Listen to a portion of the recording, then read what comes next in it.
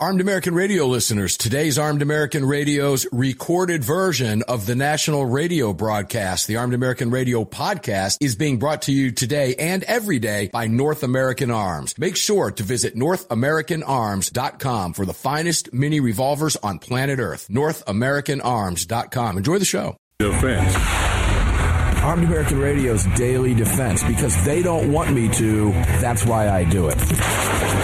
Presented by X Insurance. X Insurance. From the Sig Sauer Studios on the Daniel Defense Platinum Microphone. They're never going to stop us here. Here is your host, the loudest conservative voice in America fighting the enemies of freedom, Mark Walters. Well, the loudest voice is in Las Vegas, so he has allowed me to come in and join you today. My name is Bill Frady. I am the host of Lock and Load, and I am also a buddy of Mr. Walters. I spoke with him today on my local radio show, and it was the first day of SHOT Show, so I don't really know how things going yet because he hasn't been able to get around, and my understanding is this is acres and acres and acres of stuff this year. So, and it's cold, even though you don't have to go outside.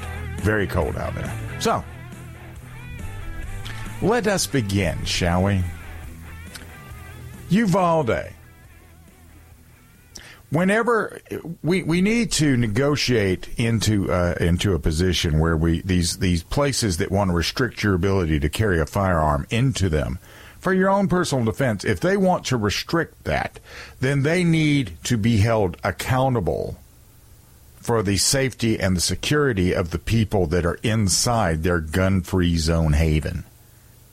And we don't see that yet, but we need to see that.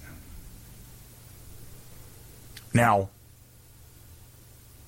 Scott, I look at what happened, and I talked about this yesterday, and I'm just flabbergasted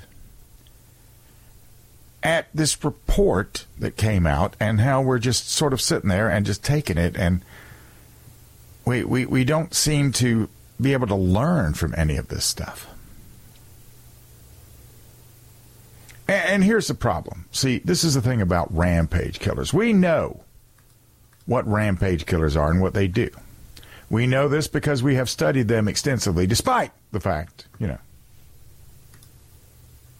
that we haven't done anything about it. And I mean, this is not something new, as a matter of fact, right? I mean, if you could go to police1.com, and they put out an article in October of 2015, The 5 Phases of the Active Shooter, a Tactical Reload. Subheader, we must energize and educate the public on how they can prevent these shootings by watching for certain common behaviors these killers exhibit. None of these people, for the most part, are going to exist in a vacuum. They have 5 phases. The fantasy phase. This is when they're daydreaming. This is their Walter Mitty level here, where they're looking to achieve a historical level of carnage. Sometimes they'll draw pictures of it or write it out, And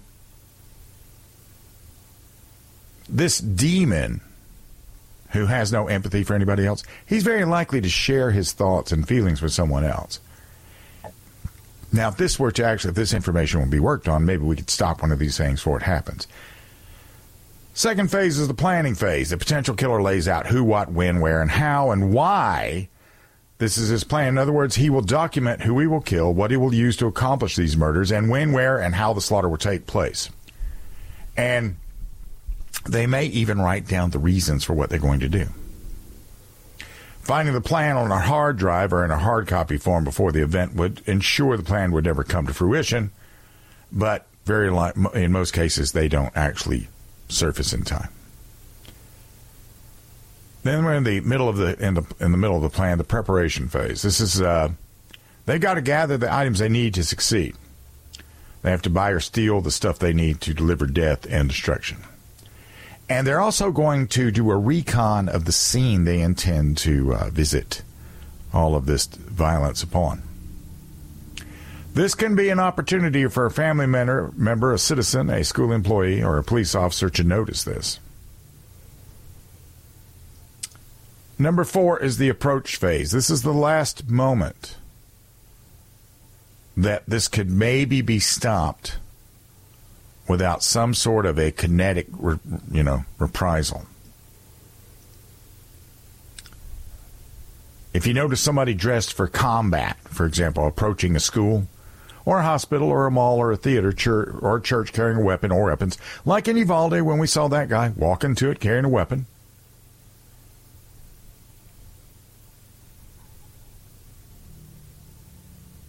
this is where they could use a Terry stop to maybe short circuit this situation.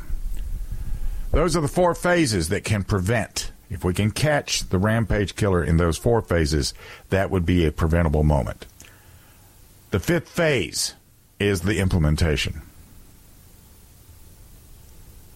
There is no more luxury of intervening in this particular event without bloodshed, because this guy has gone live. He's shooting, and they're going for the top score. And in that moment, what is needed is an immediate, effective, hyper-violent act of courage. Time is the enemy of anybody there that's innocent. The longer this rampage killer is allowed to go uninterrupted, he will kill. And whichever gunfighter gets involved in this is not one of those things where we have to be honorable or fair or any of these other things. We roll up, we take the first shot available, and we shoot till the threat is done. One other thing to consider is that in 62% of these instances where the unarmed victims fight back, they win. Now, there's going to be a lot of things that come into play with that, like distance. How close are you to the guy? How distracted is he?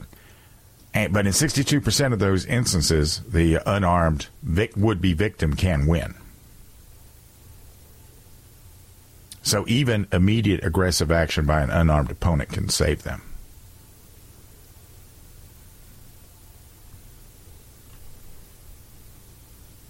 So that's what stalks our schoolrooms today. That kind of a person that goes through those 5 phases of evolution before. Well, they go through 4 phases of evolution and then they implement it. And then the only thing that can be done to stop what's going on is to blow them out of their socks. So, as I say this, the one thing that I take away from this is right now in Uvalde, they still don't allow teachers to be armed. And the problem with Uvalde is that Uvalde left it all to this police department. There were no plans in place for what was going on inside the school.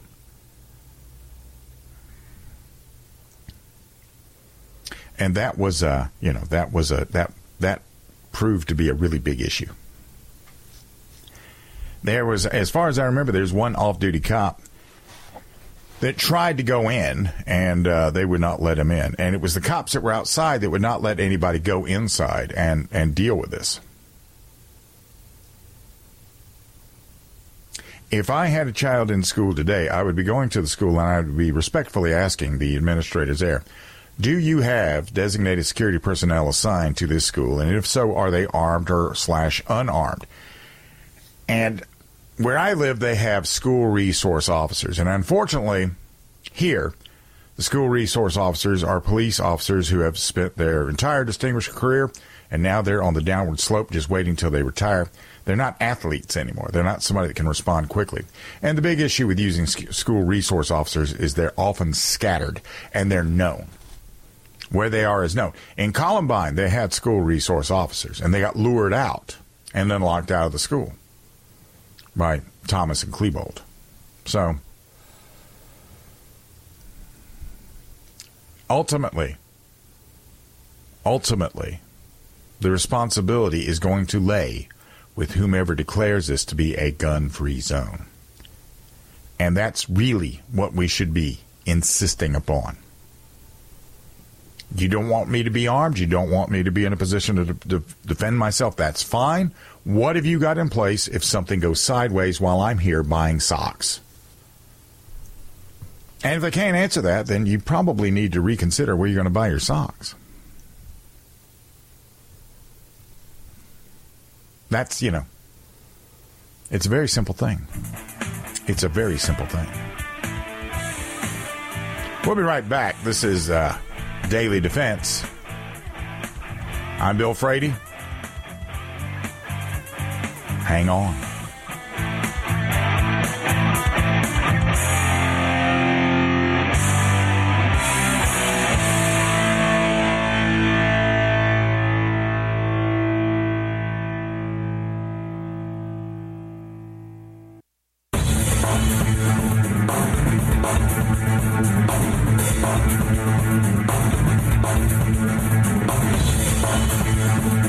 Daniel Defense firearms are guaranteed for life, trusted worldwide, and designed, engineered, and manufactured right here in America. Daniel Defense, freedom, passion, precision. Indeed. And they just came out with a handgun, too. Mark was telling me about that this morning, the H9. I'm sure you'll hear about that soon. Recently, there was this case out of Indianapolis. And it is the worst case scenario. An 11-year-old got, in their own words, got a hold of a gun and shot himself in the throat. And instead of campaigning for more basic gun safety education for young people, the grieving family wants the state of Indiana to require that other gun owners lock up their safety implements in their homes. Now,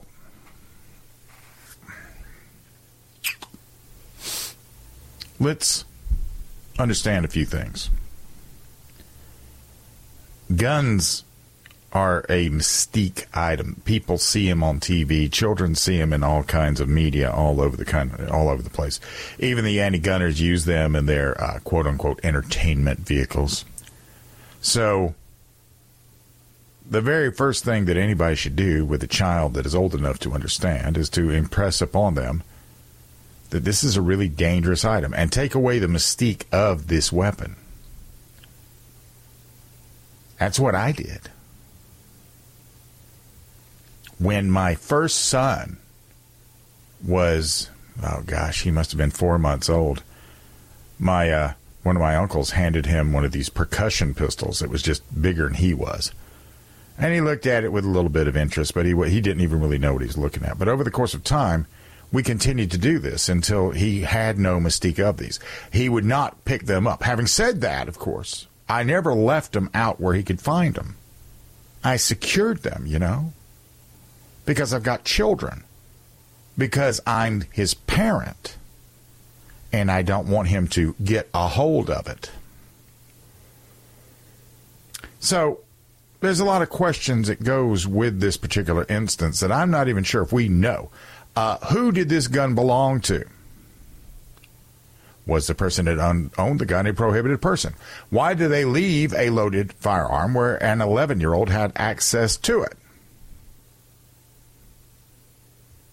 Now, these are all very relevant questions, but instead of looking at that, the Indy Star profiles the family and their quest to mandate people lock up their guns under penalty of law. Now, this is the safe storage,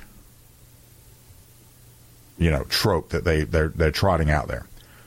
And from the Indianapolis Star, we get this headline: 100% preventable. Indiana kids killed by unsecured guns hits record. Would new laws help? No, it would not. Because the only way to enforce safe storage is to be able to go into somebody's house unannounced and see if they have a gun safe and where everything's at, which is a violation of the Fourth Amendment.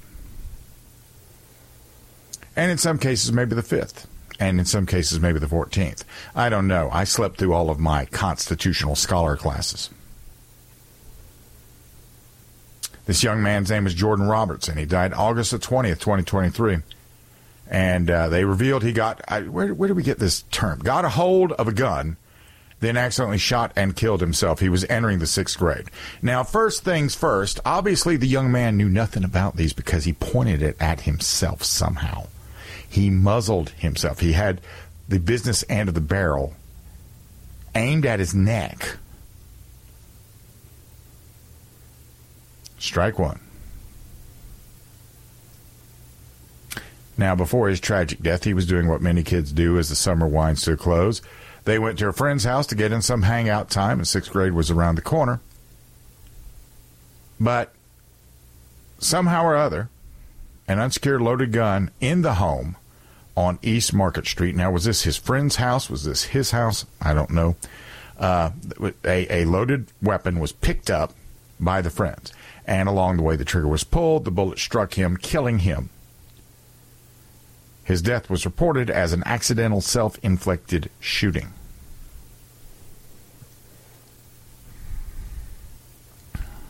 Now, of course, then we begin the imagery, which, you know, I'm going to say this, and I fully understand this.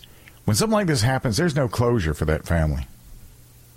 Of course, the bereavement will be played upon, and it will be used against you and me and my rights. But the bereavement, there's no closure for this. And I'm sure there was all kinds of imagery of an empty chair at the table, right? And at the birthday parties, he's not there for his birthday party. His uncle, David Barnes, said the family felt something else, a need to act. And in the months since the shooting, he and his relatives have met with Indiana legislators to see how they can prevent another family from going through the same. Now, they're going for what they see as a solution, but once again, it's unenforceable. Laws on the books that would prosecute gun owners who don't properly store their weapons. This legislation, well, like I said, it's called safe storage or child access prevention laws. That's in place in half of the United States. But here's the thing. You can't mandate good parenting. You can't mandate personal responsibility. And for those who would strip you and me of our rights and ability to defend ourselves, gun control is a reliable answer. Freedom is scary for them. So what happens when they mandate that you take your weapon and you separate your ammunition from it, then you put it under lock and key? What happens when they do this? Well, we have some examples of that, too, from the New York Post. A naked madman who hated children burst into an isolated California farmhouse and brutalized 5 kids, slaying 2 of them with a pitchfork before cops broke in and shot him dead. They stormed in the house and shot Jonathan David Bruce 13 times after 3 of the youngsters escaped through a window, ran to a neighbor's house, and dialed 911. And a carpenter, 13, said as she described how Bruce turned her home into a house of horrors, he looked possessed.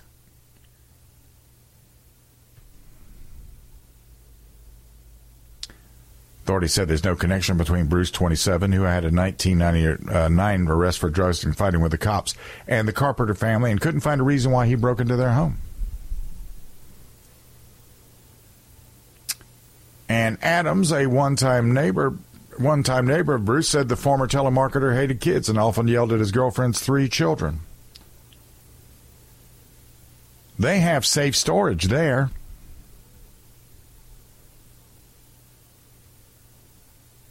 And the only reason that Jessica, got away was because he couldn't break through the door, and she managed to call 911, and they got there. But hey, they'd taken steps to make sure there was nothing loaded around them. I don't know. We'll be right back.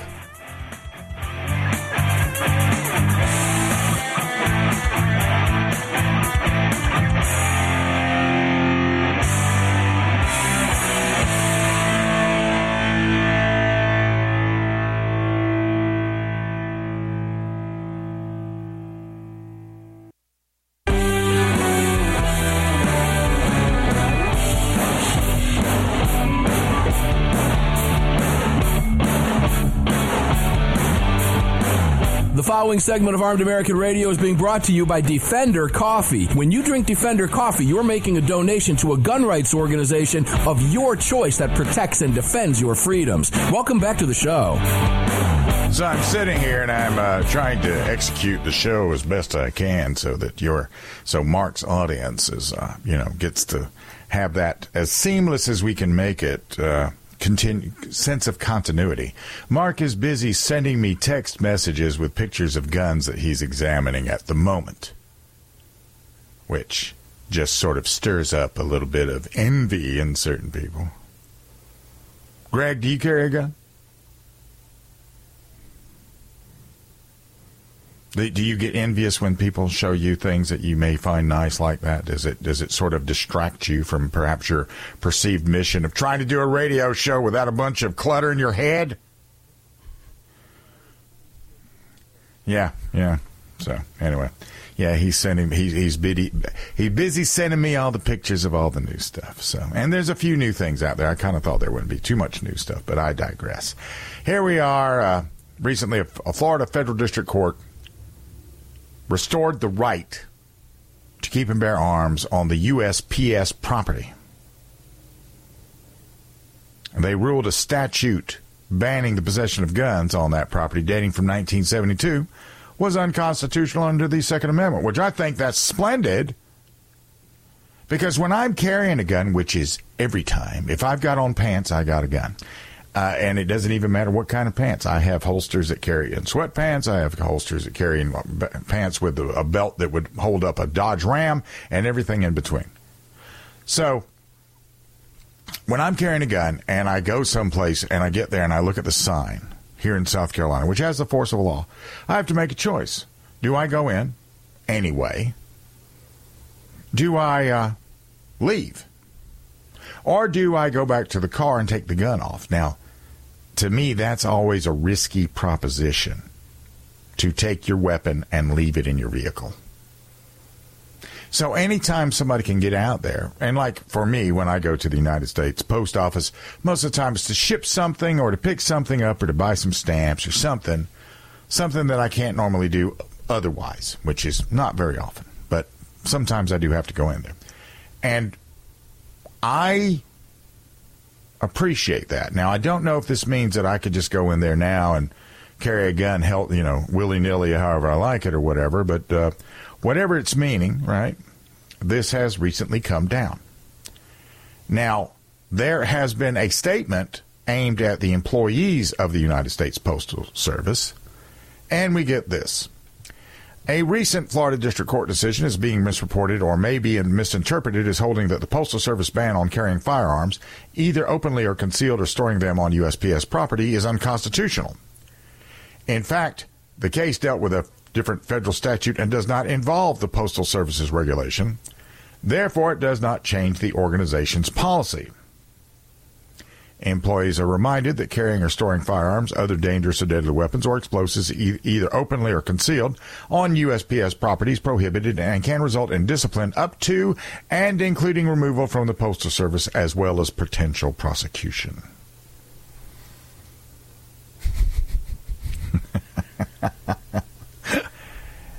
Now, there used to be a time back in the 70s and maybe the early 80s when we had this term called going postal. And there was a moment when a lot of post office employees were, shooting post offices up. But this has been in place since 1972. Now, we get this from the Federal News Network. The Postal Service regulates its facilities for the safety, economy, and convenience of customers, employees engaged in postal business nationwide. One Postal Service regulation in this regard prohibits the possession or storage of firearms on real property under the charge and control of the Postal Service, and that regulation was upheld by a federal court of appeals in 2015. We are evaluating the interplay between our regulation and the recent interpretation of the broader federal criminal statute and determining the appropriate next steps. This case is Boniti versus USPS, and it was decided in the 10th Circuit during the period when several circuits were actively working to gut the Second Amendment. Their preferred method at the time was to limit the Heller and McDonald decisions as applying only in the home and as being subject to intermediate scrutiny. But from the 10th Circuit, we got this. We have jurisdiction under 28 U.S.C. and conclude that the regulation is constitutional as to all USPS property at issue in the case. So they looked at it. This was during a time before Bruin. You know, after Heller was written, for example, there were so many doors left open for Heller that they could get in there and interpret things a lot. They had a very broad avenue of interpretation. So,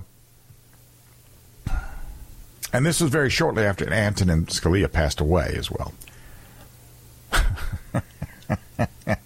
So, and during the time, from Gunwatch, it was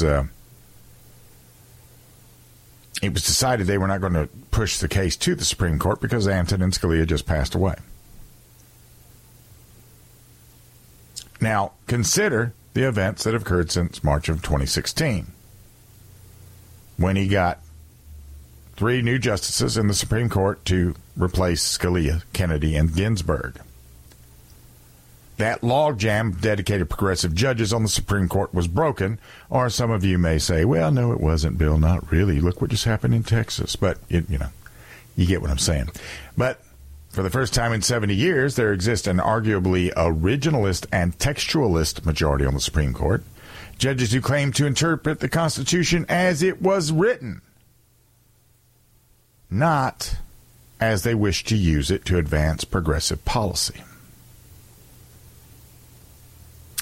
And Clarence Thomas closed the doors of the Heller decision when he wrote a very easy, clear decision explaining what the Second Amendment means and what it meant when it was adopted. And it is not the business of the Supreme Court to change the meaning, but to enforce the meaning as adopted. And it basically boils down to that restrictions are only legitimate if they're common and accepted at the time the Second Amendment was ratified. 14th Amendment considerations do not come into play for federal laws and regulations. There were no federal restrictions on carrying weapons in post offices until 1972. Federal restrictions on carrying guns in post offices are obviously unconstitutional, as Judge Mizell found. Restrictions on federal employees are different. They may be controlled by labor law and union contracts, but it all boils down to one very simple thing. It doesn't stand up to Bruin. That's their biggest issue, that it doesn't stand up to Bruin. Now, why is this important? That's often a question I get. Why is it important that we be able to carry a gun into a post office? Well, here's the thing. Anywhere today in the United States where people are going to gather, that is a target in the new normal of the United States. We have an interior with 300 known terror watch list people, and that's the ones we know about, which, my first thought would be, why aren't we rounding them up so we have 300 fewer, but we're not. We got 300 known that are in here, and 300 of them can do a lot of damage. I mean, all you have to do is look at Chris Dorner. He was one guy in California, one guy. And he took the entirety of California law enforcement in L.A. and turned them on their head because they didn't. And so think about what 300 Chris Dorners could do. And Chris Dorner had the infantry capability of a Cub Scout. So I guess I'm going to take a moment here and go check my text messages. No telling what Mark is going to be sending me, so I'll be checking that. If you hear me crying softly, it's just because I'm not there. I'm here. But I enjoy being here. We'll be right back. This is Daily Defense.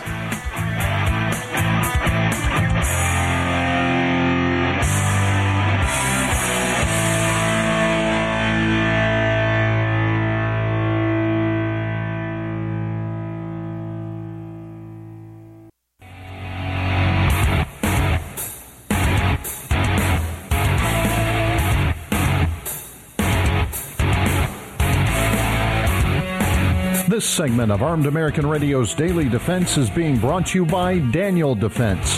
Visit DanielDefense.com. Now, back to the show. Now then, just a little inside baseball. I keep having these brain freezes in the middle when I'm trying to say, all right, I'm trying to take us out really smooth and everything like, I got this, don't you guys worry about it. And I keep messing up the rejoinder because I have like 4 titles of radio shows flying around in my head right now, 3 of them which are mine. And I don't want to mess up Mark's. So once again, welcome back to Armed American Radio's Daily Defense, where the host is currently sending me pictures of all the guns he gets to handle this coming week. And it's only Tuesday. Let's talk a little bit about the semantic theft that occurs that fuels most of what goes on in gun control. To understand this, what you have to first take into consideration is that perception is everything in politics. If somebody thinks like climate change right now, everybody's been told for quite a long time that we're going to be a burning ball of fire soon. That heat bad, even though cold is really bad, but heat bad. We can't, and despite the fact that we know we've been through, I don't know how many ice ages, and after we come out of these ice ages, of course, the earth warms up. Despite all those facts, we're still dealing with the World Economic Forum. They were up in there having more fun and, flying their private jets and not worrying about their carbon footprint at all. They're worried about yours. And all of it's based on semantics. Now, with gun control, what they've done is like that heartbreaking story where we were hearing about that kid that shot himself there. And we get this phrase, safe storage. Safe for whom? It is not the only reason to own a weapon in my world is for self-defense. Some people have them for hunting. Some people have them for competition. I have them for self-defense. All of my guns are geared towards having to use them for self-defense. Therefore, unless they are present and available, they are useless. And yet we have this idea of safe storage foisted upon us. They use the language, and then they use guilt. Well, if it saves one child's life. See, if you want to look at what they do, if you want to figure out while they're sitting out there being concerned about one child's life, go to your local Sephora store. That's a makeup place. And go in there and look at the tween little girls that are in there right now, running around with hundreds of dollars worth of stuff in their little baskets that they're going to try to get their mommy to buy because they saw it on social media. Because mommy, instead of being mommy, has handed the little darling an iPad. They have abdicated their role as parents to the iPad. So the iPad has TikTok on it, and they swipe through that, and they see the daily makeup and outfit routine, and these tween little girls that are 10, 11, they want to look the part, and that's because the left is trying to push this perception that children are actually just little adults and can be treated as such, which leads to the sexualization of them. That's the other fun thing about what they do when they steal language. Every time they're motivated to actually steal the language and get you to move on something politically, it all involves you giving something up. So we have a plethora of nice political agenda type terms that have been used semantically against you in the process of life. Assault weapon, gun violence, right? Gunman. See, I'm a gunman. I carry a gun everywhere I go. That makes me a gunman. And in the event that, somebody forced me into a armed self-defense situation, I'm really going to seem quite bad because they're going to get shot a lot because I've trained to do it. I have trained to do it. And it is my intention, if I am pushed and pressed into that, that's what I'm going to do. And yet, right, Daniel Penny, I talked about him. Dude comes dancing up to him, doing the moonwalk and, doing the Michael Jackson, and all this other stuff. And talks about people going to die today. And this guy just snatches him up. And he should be walking free right now today. We should be looking at him and calling him a hero. Because we don't know where that guy was going to stop, just like George Floyd. We didn't know where he was going to stop.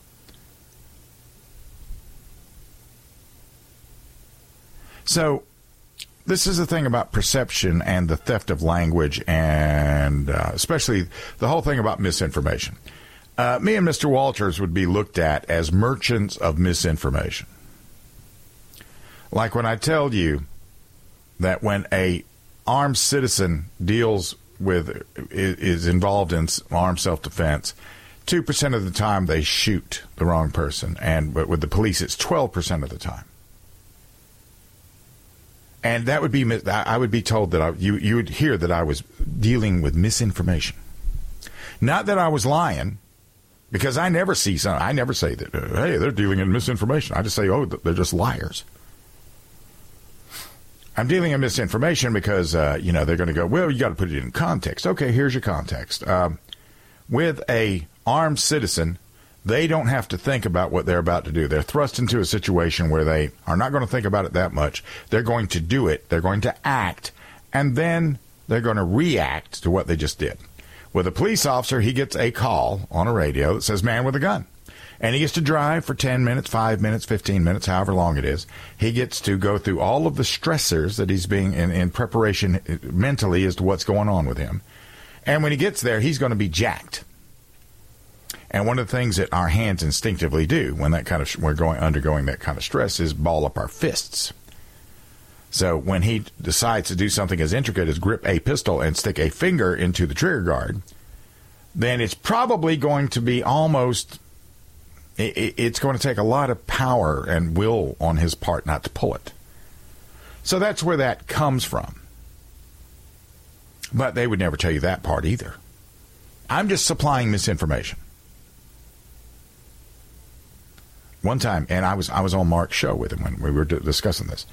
Based upon the CDC numbers of 3 million defensive gun uses a day, that means 8,200 times today people defended themselves with guns. And 8,200 times tomorrow they will. And 8,200 times yesterday they did. So bear that in mind. Anytime you're looking at anything coming from a gun grabber or anything coming from legacy media, and it sounds like they're against guns, they probably are. And the language is all designed to mislead you. See, I'm not supplying misinformation to you. It's actually quite easy for me just to supply facts. And that's all I bring. That's all I bring. So, I'm going to be sitting here, and I guess I'll take a few more texts from Mr. Walters. Maybe he'll give me a call and give me some of his impressions on something. We'll find out. I expect him to call in sometime the next couple of days here, so we'll find out about that as well. But I'll be back with you tomorrow. This is Armed American Radio, Daily Defense.